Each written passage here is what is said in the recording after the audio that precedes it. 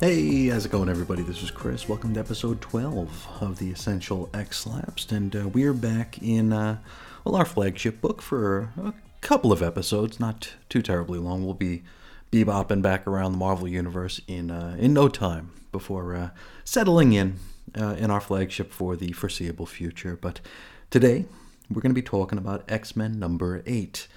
It's had a November 1964 cover date. I believe this will be the last issue of X-Men for the year 1964. So we're just really hustling through these, aren't we? Now, today's issue is called "The Uncanny Threat of ... Eunice, the Untouchable." Written and edited by Stan Lee with pencils by Jack Kirby, inks Chick Stone, letters S. Rosen, colors by somebody, and a cover price of 12 cents American. Now we open, and I mean, stop me if you heard this one before. You'll never guess what we're opening with here. Yeah, of course you will. It's a Danger Room training session. Now this one is a little bit unique. In rather than having, a pervert in a wheelchair looming over their shoulders, this time the X-Men are being observed by Professor S. Scott Summers. And what do we got here? Well, we got Beast balancing on some sort of disc. Iceman is carrying an ice pole. Warren is flying, probably pretending to dodge something. And Jean, well, she's using her telekinesis to sew. She's running yarn through holes in a piece of paper. Now Angel, while pretending to dodge stuff, doesn't realize that he's about to fly right into a great big net, which he does. Now Kid Cool turns to check it out, nearly hitting Beast with his elongated ice pick. Okay, I never thought I'd say that. Anyway, Scott proceeds to lecture Warren about being more careful. After all, what if that net was actually Magneto?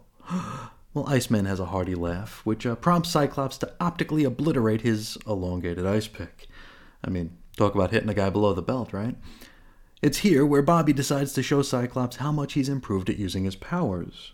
And it's the first time that we see him change from his, fluffy snowman look to his more familiar, slicker Iceman look. Cyclops commends him on increasing his degree of cold. Angel jokes that Bobby's gone transparent, making him a real Sue Storm. And I don't think he'd be able to get away with calling Bobby a real Sue Storm these days.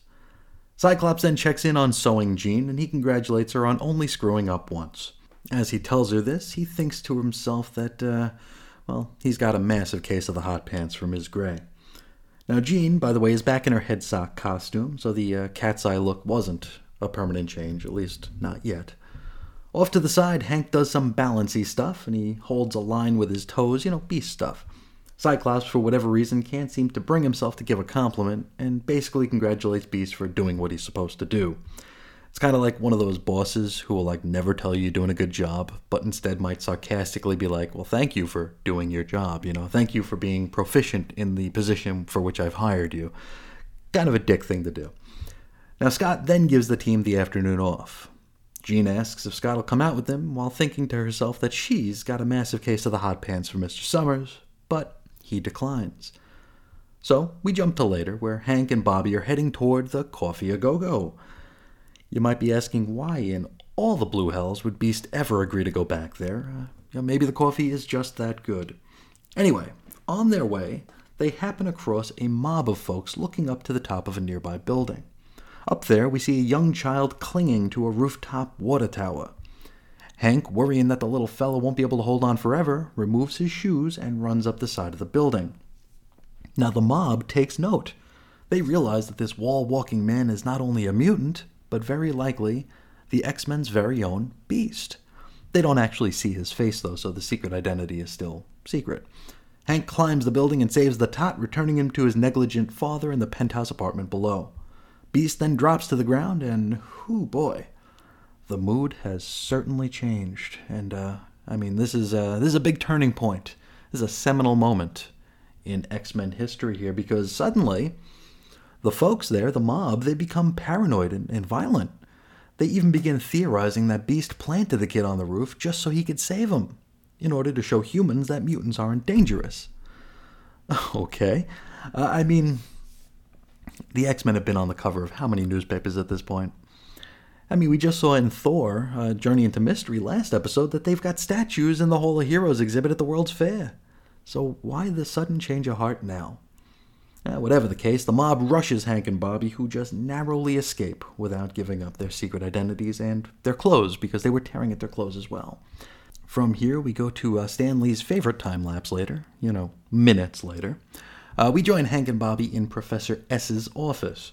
Now, Hank is disgusted with Homo sapiens and says he's through helping them. He even goes so far as to suggest that Magneto was right all along. Hey, somebody should put that on a t-shirt. Hank then quits the team. I mean, man, what is this, Ben Percy's Teen Titans? Every single issue seems to feature somebody quitting or threatening to quit the team. Just then, a strange blue-furred man appears in the study from out of nowhere. Now, Scott has not the foggiest idea what's going on, but Hank seems to. He immediately recognizes this strange bestial fellow as himself. Now, Bobby compliments Hank on his body hair skill. Jean and Warren enter the study to see what's up. Now, this blue-furred beast informs Hank that he is the next evolution of Hank McCoy. Is it, though? Is it? Hank, you did drink that weird potion during Amazing Adventures to make you furry in the first place. He reveals that he has come from the future to ask the world's strangest teenagers for a little bit of help. At this point, Scott's about had it, and he says he's going to call the professor. The Blue Beast strongly urges against that, claiming that Xavier would simply mind-wipe the lot of them should he ever discover that this meeting has occurred. So, old Hank sure has Xavier's number. Now, young Hank asks why his elder self would ever risk breaking the protocols of the space-time continuum. Old Hank says that things are just that urgent and pressing in the present, or their future. Bobby asks if this has to do with their children. Old Hank points the finger at Scott and says, hey, this is all his fault. His future self's fault. He tells the kids that he needs them to come with him in order to stop Scott from committing mutant genocide. Now, the kids don't believe it, and so Beast asks Jean to read his mind to prove it. And Jean's all, dude, I can't read minds. I'm just a telekinetic. And Hank apologizes and reveals that she'll eventually be a telepath as well. So space-time continuum, be damned. Warren asks if the Professor X in the future can do anything to stop Cyclops, and Beast just looks to the ground. You see, Professor X in the future is dead, having been killed by Cyclops himself when he went Dark Phoenix during Avengers vs. X-Men. He doesn't want to tell the kids this, but eventually does, only to stop Jean from calling the Professor up. Now, I'm not sure Jean actually could call the Professor here, but I guess we'll allow it. Scott, as you might imagine, takes great offense to this. Young Hank, he believes it. He believes it, though. He claims that no matter what the era, he would never threaten the space-time continuum unless it was absolutely necessary, and so there must be something to this. Now, Angel asks the tough question. If Scott grows up to do all this bad stuff, including killing Professor X, why doesn't the Blue Beast just kill Scott here and now? Well, Beast reveals that he can't cross that line. He then leaves the team in the study to consider his offer of coming into the future present. Minutes later, we'll assume minutes later, the X-Men are in their battle togs and they're ready to head to the future present.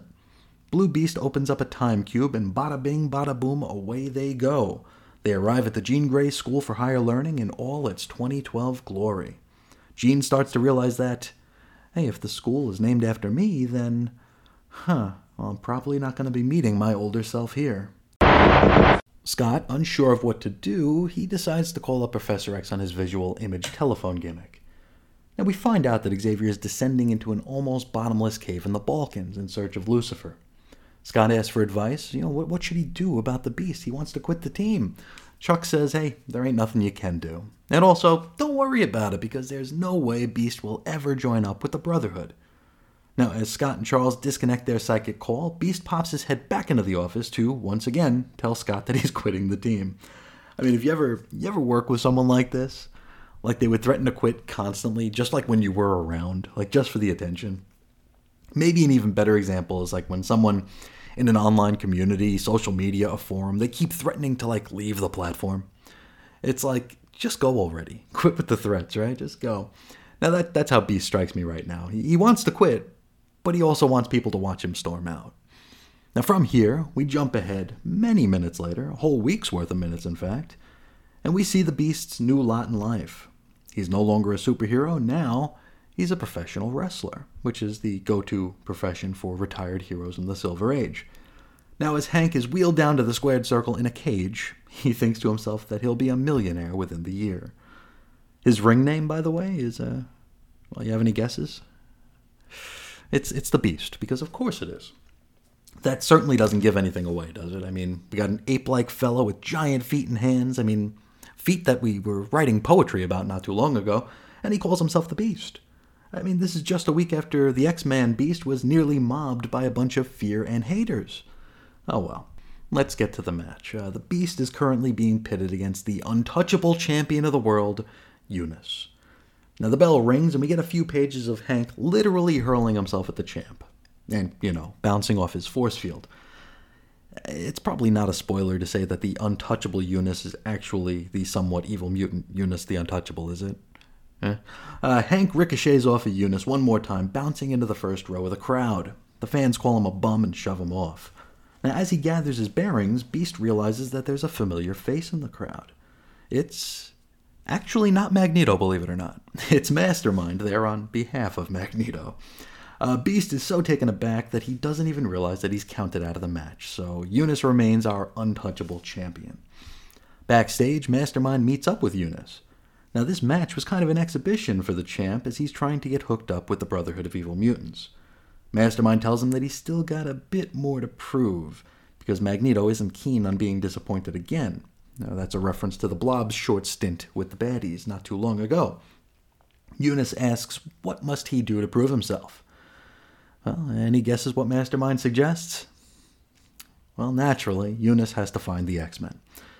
Which, I mean, you were just in the ring with one and didn't notice, so we're not off to the best start here. Later, Eunice in his spiffy gangster duds saunters down a nearby street. A street where a bank is currently being robbed. He thinks to himself that he should just take the stolen cash from these robbers, and so he does, with ease. The robbers start shooting at him, but, force field. And so bullets ricochet in every direction, probably killing dozens upon dozens of civilians, but that's Damage Control's problem, isn't it? Just then, the 4 remaining X-Men fly overhead in their, I suppose, rebuilt helicopter. Cyclops reveals that Cerebro pinged a new mutant in this area, which I suppose would have triggered the unknown light to start flashing on that cheap-looking console. Angel hops out of the chopper to get a closer look, and he finds Eunice, whom he bounces off of because force field. The rest of the X-Men casually jog up to check in. Cyclops attempts to blast Eunice with his optic beams, but they ricochet all over the place, probably killing dozens upon dozens of civilians, but that's Damage Control's never mind. Eunice then proves that while he cannot be touched, he can do some touching of his own. He punches Cyclops in the shoulder as though he just saw a punch buggy drive past. Cyclops, realizing that the Beast isn't on the team anymore, decides to do that thing where Beast hurls his entire body at the bad guy. As you might imagine, this does not work that well. I mean, it doesn't work at all. Eunice grabs Scott and throws him across the street. Now, while in midair, Scott calls out Plan G5. Now, this instructs Marvel Girl to catch him with her TK and set him down gently. Would she have just not helped him if he didn't say G5? Like, would she just let him splatter on the ground or into a wall or something? Was she just standing there awaiting orders? Is she just a damned idiot? I don't know. Scott then calls for a maneuver F12. Now, this is code for Iceman to encase Eunice in an ice shell. I mean, funny how that's Kid Cool's go-to move anyway, and yet we've never heard it referred to as F12. Maybe Professor S is more formal about the maneuvers than Professor X was. I don't know. Whatever the case, this doesn't work so great. Eunice is able to use his force field to smash himself free, and ice shards go in every which direction, probably killing dozens upon... never mind. Angel and Eunice then wrestle for a bit. Eunice grabs Angel in a weird-looking headlock, to which Warren begins to fly, threatening that Eunice will eventually lose his grip and plummet to the ground to his doom. Eunice isn't shaken because he knows that the X-Men wouldn't ever just let him die, so he must have read that Iron Man story we covered a few episodes back. Let's sidebar here briefly. Eunice claims that he knows that the X-Men aren't killers, yes? So it stands to reason that this is public knowledge. I mean, as a matter of fact here, Warren thinks to himself that they'd taken a pledge never to cause harm in the very next panel. So, if it's well known that the X-Men won't ever cause harm, Why in all hells were Beast and Iceman mobbed by those fear and haters? I mean, this feels a little bit forced, doesn't it? A way to differentiate the X-Men from the other Marvel heroes here. I mean, it's definitely seminal X lore, but this shift in tone was far less than smooth. I think that's fair to say. Anyway, back to the story here. Now, the X-Men decide to head back to the mansion to try to figure out a way to take Eunice out. Upon arrival, they find Hank McCoy. He's tinkering with a device in the lab. Now, he reveals that he's working on a counter-weapon to take down Eunice, one that will increase Eunice's power. Now this scares the X-Men into thinking McCoy is in cahoots with the baddie. And since nobody actually stops to explain anything, Cyclops just fires an optic blast in Beast's direction, destroying a whole bunch of lab equipment, while Beast flees out a window and the X-Men follow. Minutes later, Beast has arrived in Eunice's office. I don't know, maybe he's an accountant or something, I don't know. He's on the phone with Mastermind, asking him to explain that to Magneto that he won't fail him next time. Beast pops his head in and tells him that there won't be a next time. He then blasts him with the device, thus increasing his powers to ridiculous levels. Now, the X-Men arrive just in time to see Beast ricochet off of Eunice's force field. Now, Papa Eunice is very happy, and he deduces that the Beast has betrayed his team in order to join up with him. And of course, the X-Men also think this. Beast attempts to explain, but Cyclops ain't fitting to listen. Eunice leaves without trying to fight the X-Men for some reason. I thought that was the whole point, to prove himself to Magneto, Whatever. He goes to the gym, because, people go to the gym to get healthy, right? In theory, I mean, you might go there to lift weights, do some cardio, get on the bike. Well, Eunice goes there to smoke cigarettes. And so as he reaches for his pack of smokes, he discovers that he can't touch them. You see, when Beast amped up Eunice's power, he made it so he literally couldn't touch or be touched by anything. Now we follow Eunice down the street where everything is flying away from him, like bricks are literally pulling themselves off the side of buildings to get away. And I mean, we've all been there, right? He then heads to a steak shack and orders a meal, only the meat flies away from him too. You might see where this is headed now. We jump back to the X-Men, where Bobby suggests that Scott call the professor to see what to do about the bouncing, betraying Beast. And Scott tells him to settle down a bit. Then, Angel swoops by with a plastic bubble for them to drop over Eunice. Why, at this point, Beast can't just tell him what his plan was? I couldn't say. This seems like a perfectly good waste of a plastic bubble, because we're never going to see it again.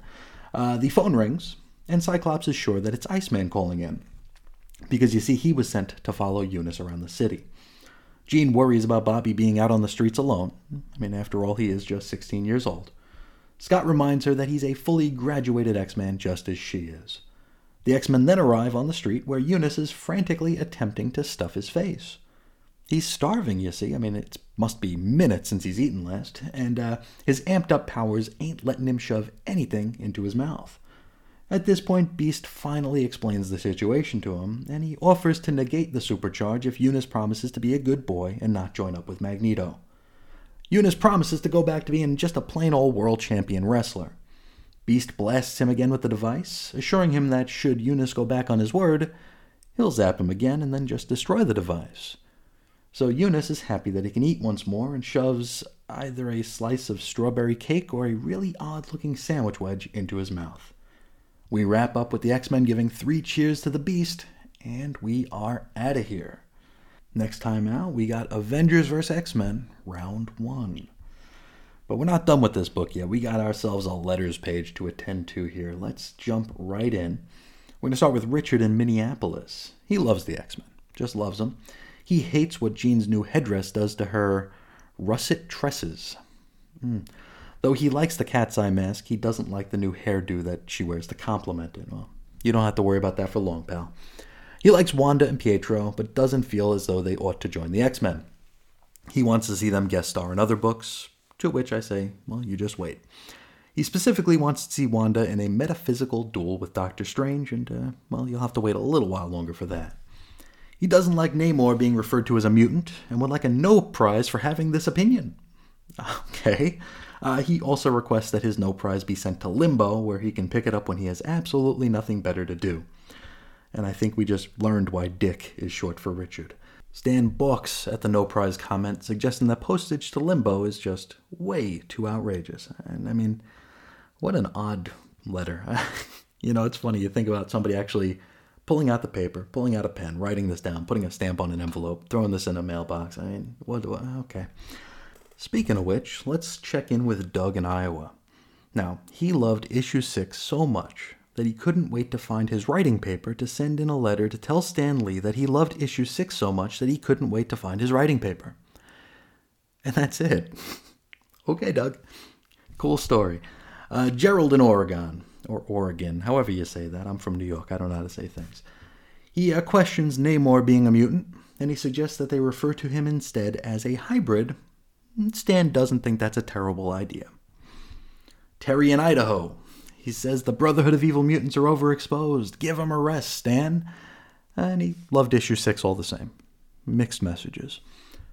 Vincent in Detroit. He responds to a letter hack back in issue 6 that stated that Scarlet Witch and Quicksilver should join the X-Men or get their own book. Vinny thinks this is a terrible idea because Wanda and Pietro are the most original villains ever created. Wow, the bar was low back in 1964. Nick in Philadelphia. He enjoyed issue 6. He likes Quicksilver and Scarlet Witch. Would like to see more of a budding romance between Wanda and Namor. Okay. Ronald in Michigan. He compliments Stan's characterization on early issues of Fantastic Four, but tells him that he ruined it later by making all of the characters in that book act like comedians. He hopes that Stan doesn't screw up the X-Men the very same way. Stan, takes this on the chin. He just kind of brushes it off. William in Brooklyn. He's got a numbered list, my very favorite kind of letter. 1. Give Iceman back his boots. Geez, what is it with Bobby's booties here? Everybody is writing in about this. 2. Give the X-Men an X-Mobile. 3. Introduce the X-Men to Daredevil. 4. Have Quicksilver defeat the Brotherhood. 5. Introduce a new villain. 6. Bring back the Vanisher. So which is it? You want new villains or the Vanisher? 7. Put the X-Men in the next Marvel Annual. And Stan promises to put this entire list in his immediate action pile, which I'm assuming is the garbage receptacle. Next, Lizette in Maine. She hates Jean's new haircut. She says she looks like a cross between one of the Beatles and a shaggy dog, and would like to see it curlier. Stan blames Jack, and he says that he'll try to get him to do some new hairdos for Jeannie. Stephen in Indiana. He wants Quicksilver and the Scarlet Witch to turn good, but not join the X-Men. Well, we've got some good news for you there, Steve. He also wants the X-Men to go monthly and also to get an annual, and, he probably got some good news for you there as well. So, Stephen, you're all good. Our final letter is another Steve in Illinois. He doesn't want to see the Scarlet Witch and Quicksilver go completely good, and he likes them as they are now, just as conflicted bad guys. They got a debt to pay to Magneto, and but they also have a heart. And I mean, that does make them, sort of novelty villains, right? They are conflicted. They have challenges, which, I mean, they're not flat out evil and they're not flat out good. It's one of those early shades of gray sort of situations. Now, the letters are done, but we do have some special announcements. We find out that the X-Men versus the Avengers will be in the very next issue, and also the return of Professor X, which, I mean, how can we miss him if he doesn't stay gone, right? Stan also introduces the MMMS, which is the Merry Marvel Marching Society, and he offers folks the opportunity to join their ranks.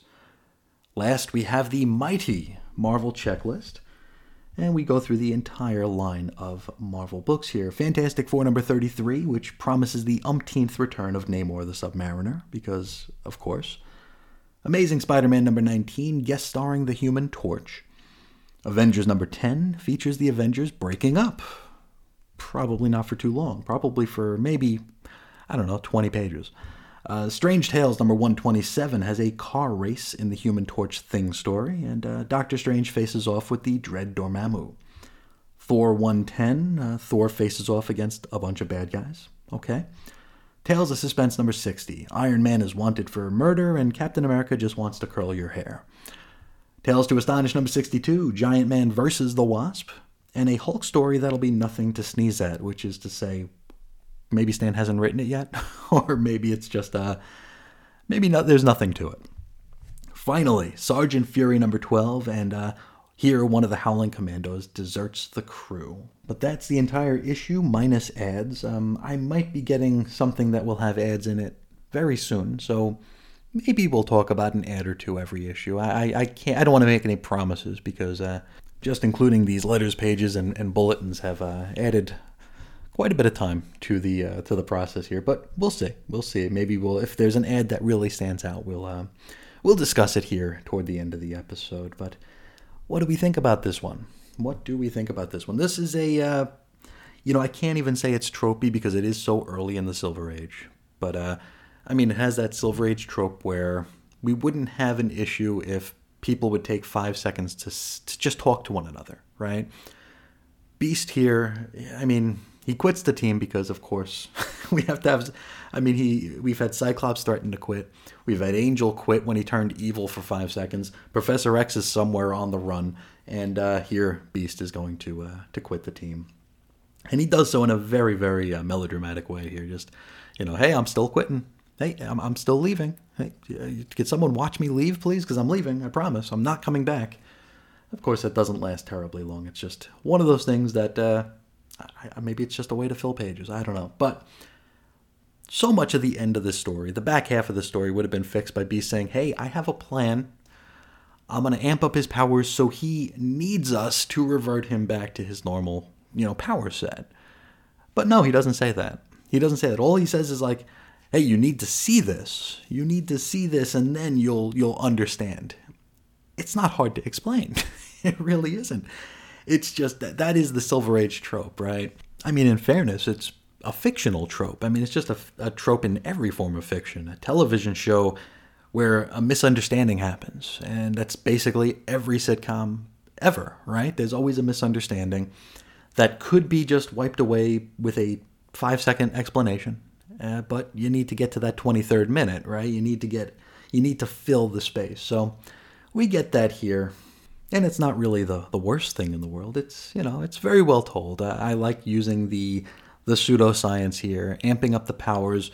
It makes you wonder, though, like, if Beast is able to just create this device, right? A device that could amp up mutant powers here, why aren't they using it on themselves? Or why aren't they using the flip switch to negate it to, like, zap Magneto, right? I don't know that we'll ever see this device again, is what I'm trying to say, where it feels like too good a machine to just let, lay by the wayside or, sit in a corner collecting dust somewhere. It's a very one and done thing. We're probably not supposed to be thinking about it quite as much as I currently am.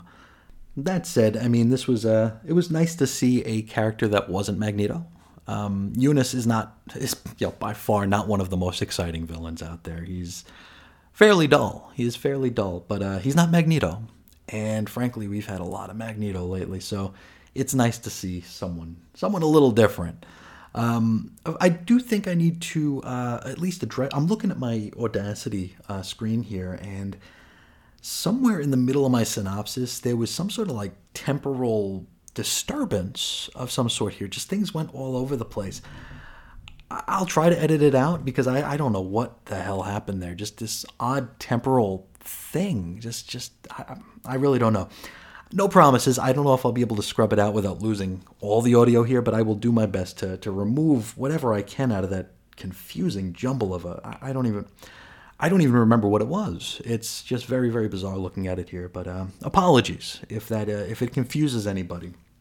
And I figure we probably should just never mention it again, is what I'm thinking here. But overall, a fine issue. Nothing to really, rock our socks, but also it didn't really set them on fire either. So not bad.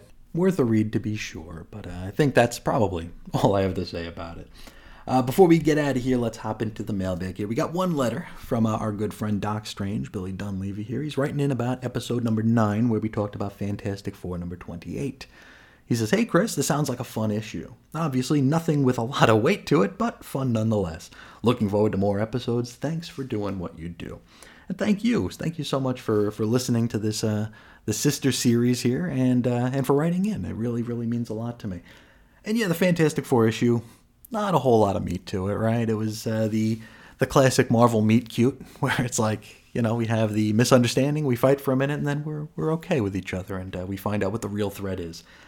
It's maybe only notable because it's very early, and also like I mentioned during that episode, I think it was probably the highest profile X-Men appearance to date. I think that's probably where a lot of folks in the mid '60s maybe first saw the X-Men, maybe first took notice of them, or maybe first read something with them in it. They might have seen it on the racks, but here was the first time they were actually sitting down and meeting these characters. So, very important issue for that alone. But it's still just another silly Silver Age issue. But thank you so much for writing in, and I would like to invite anybody to take part in the show, share some thoughts, and help keep me motivated in this nearly daily endeavor. So you could reach me several different ways. You could find me on Twitter at Ace Comics, on Instagram at 90s X-Men. You can call into the X-Lapsed hotline at 623-396-JERK. For blog posts and show notes, you can head over to chrisisoninfiniteearths.com. You can join us on Facebook. Our little group is 90s X-Men. Pretty easy to find. We've had a pretty fruitful weekend getting a few new members there to join in the conversation. It's a really good time over there. A nice little community, and I hope to see you all there. Finally, for all your Chris and Reggie Comics commentary listening needs, you can head to chrisandreggie.podbean.com, available on iTunes, Stitcher, Google Play, everything, all the noise sites. And if while you're there you like what you hear, or at least appreciate the effort that goes into it each and every day, I would love for you to spread the word, share the show, tell a friend or two, and perhaps ask them to do the same. It would really help the show out, and it would really help me out personally. So thank you in advance for that. And thank you in the present for allowing me to be part of your day today. It really, really means so much that you choose to listen to my silly little program. So thank you all so, so much. And until next time, as always, I'll talk to you again real soon. See ya.